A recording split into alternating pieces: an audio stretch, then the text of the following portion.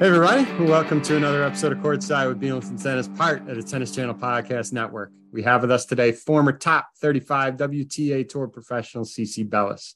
CeCe recently announced her retirement from pro tennis this past January.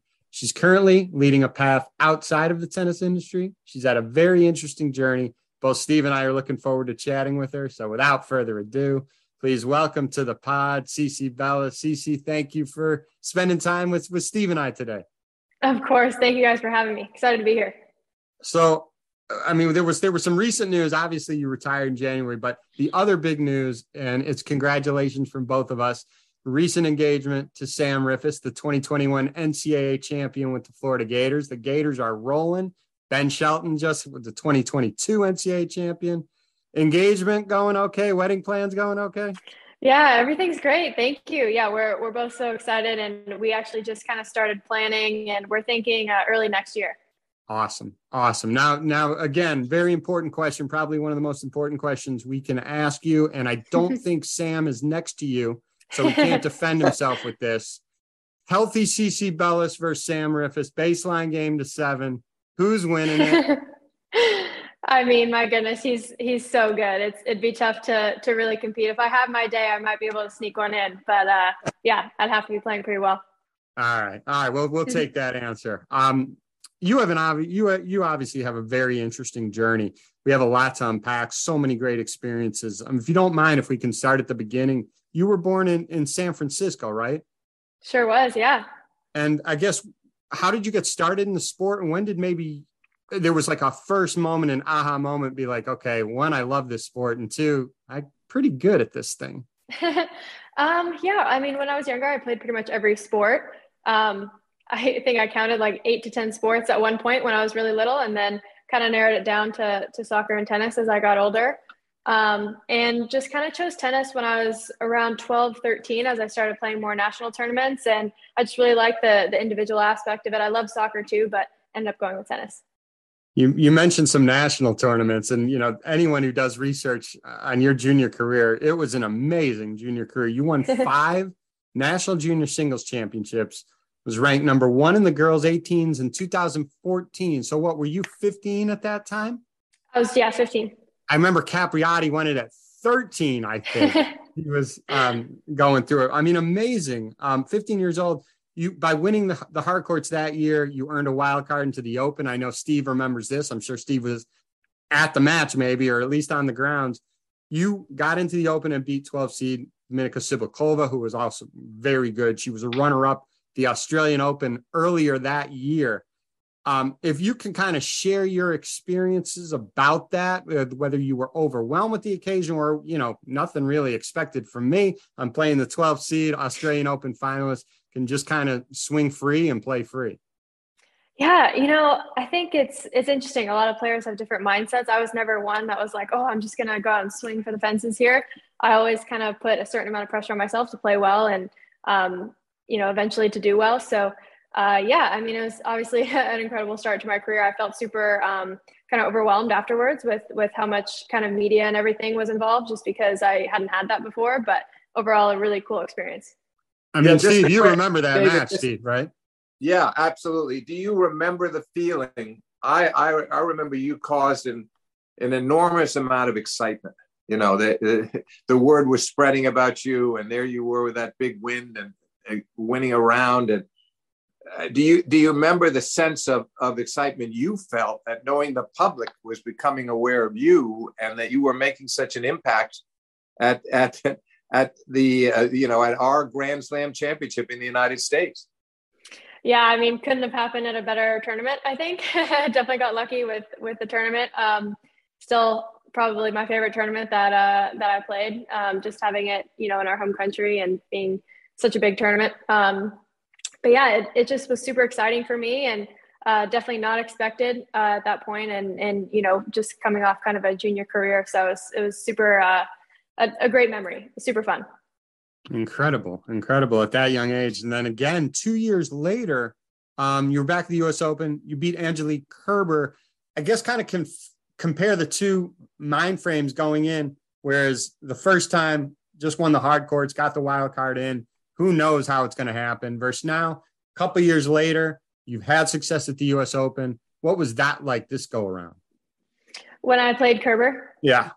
Well, she was, oh my gosh, she won the tournament that year. It was just insane playing her, such a high level. And, you know, going into the match, I'd played 5 matches. I'd come through quali. So I was, you know, definitely feeling it body wise. I was a little tired at that point, but it was such a cool experience. First time playing on Arthur Ashe. And that was definitely overwhelming too, for sure. But gosh, she was such an incredible player at that point. I think a lot of people ask me, who is the best player I ever played? I think I would say when I played Kerber that year at the US Open, I think she was the best player I've ever played.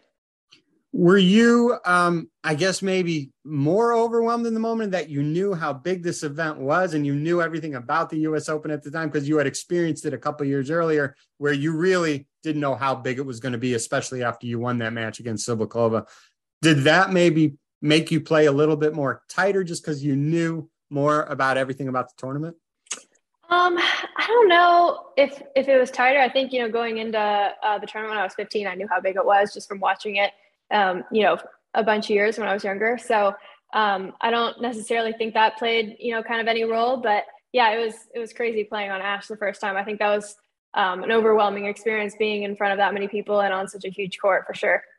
Amazing. We talked about Sam at the beginning, Sam and Ben, both at the University of Florida, you know, with winning Nats in 2014 at just 15 years old, was college something that maybe originally was on your mind? And then you're like, okay, I'm having pretty good success here. You then go to the Open, you beat the 12 seed. Was it pretty easy for you to say, let's skip it now, we can go back, which by the way, you did, you got your degree. So congratulations on that. Thank you. Or was it more complicated? I mean, was that a serious decision that you had with your parents, even with all the success you had in your junior career? Yeah, that was a serious decision. I'd, you know, grown up near Stanford and that's where I wanted to go. I ended up committing to play there. And then I had a really good summer and made it to the 3rd round that year and ended up losing to Kerber at the US Open and decided that I'd be able to go back if I wanted to at some point. So yeah, it was definitely one of the tougher decisions of my career. And I stand by it, even though I got hurt and had to stop. I think I had incredible experiences that led me to the point where I'm at now. So yeah, it was a tough decision, but not something I regret. Did you feel a little cheated by the injuries? Because you think of so many of the players have these short-term shoulder, arm, wrist injuries, knees, and then they're back in a couple of months. And then maybe they go 3 more years and they have another injury. But yours, in the end, it really set you back. Did how much remorse do you have about the fact that your body let you down in a way and didn't allow you to have a longer career? Yeah, I mean, you know, it'd be easy for me to sit here and say, oh, shoot, you know, I wish my career was 15 years longer and I was still playing, but I'm super happy now. And, you know, I think where I am now has opened my eyes to a whole different world. And I still have, you know, my foot kind of inside the tennis door, you know, working with Tennis Channel a bit and things like that, kind of on the other side of the not playing, obviously, but on the other side of things. And, you know, I'm super happy. It'd be easy for me to sit here and say, yeah, you know, it sucked, whatever, and be upset about it, but I'm super happy. I'm super happy with my life. And, you know, obviously it wasn't anything that I did. It was a genetic reason that ended up, you know, causing all the injuries. So it was really nothing I could do anyway. So, yeah. Was when you came back in 2020, you beat Karolina Muchova 2nd round of the Australian Open. Was that a point where you were actually pain-free or you were never really pain-free? It was more just managing the pain and just kind of, let's kind of get through the day.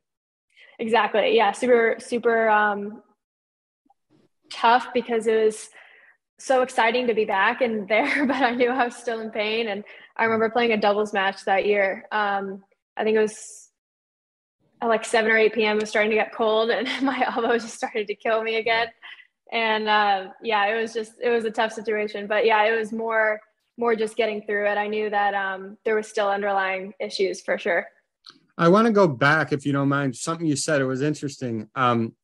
When you talked about the college decision, you talked about that after 2016 when you played Kerber in the Open, right? So when you won Nats at the age of 15, you had not made, you were still saying, you know what? I know I won a round at the US Open, whatever, beat the 12 seed, but college was still at the forefront. You had not made your decision to skip it at that point.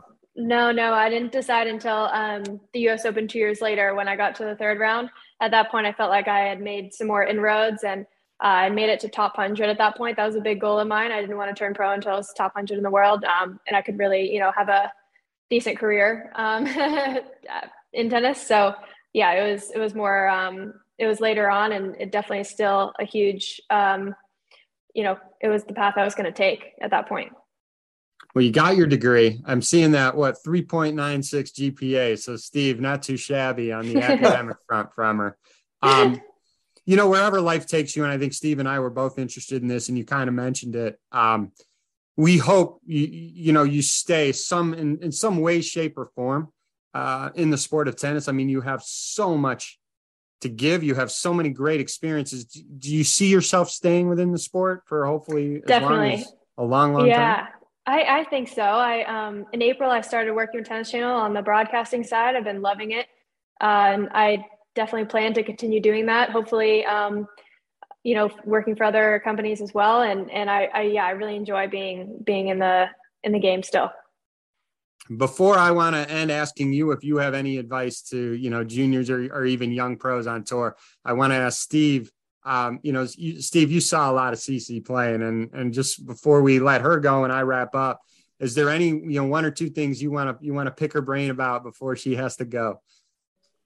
No, I just wonder how when you made this transfer to the commentary boxes, as you've said, there are a lot of players in that position that almost still want to be out there. But it sounds like in your case, you really enjoy the other role, and that you can do it without thinking of yourself being in the shoes of one of those players and regretting that, as opposed to enjoying what you're seeing and using your experience as a player to inform the viewers. How do you feel about it from that standpoint?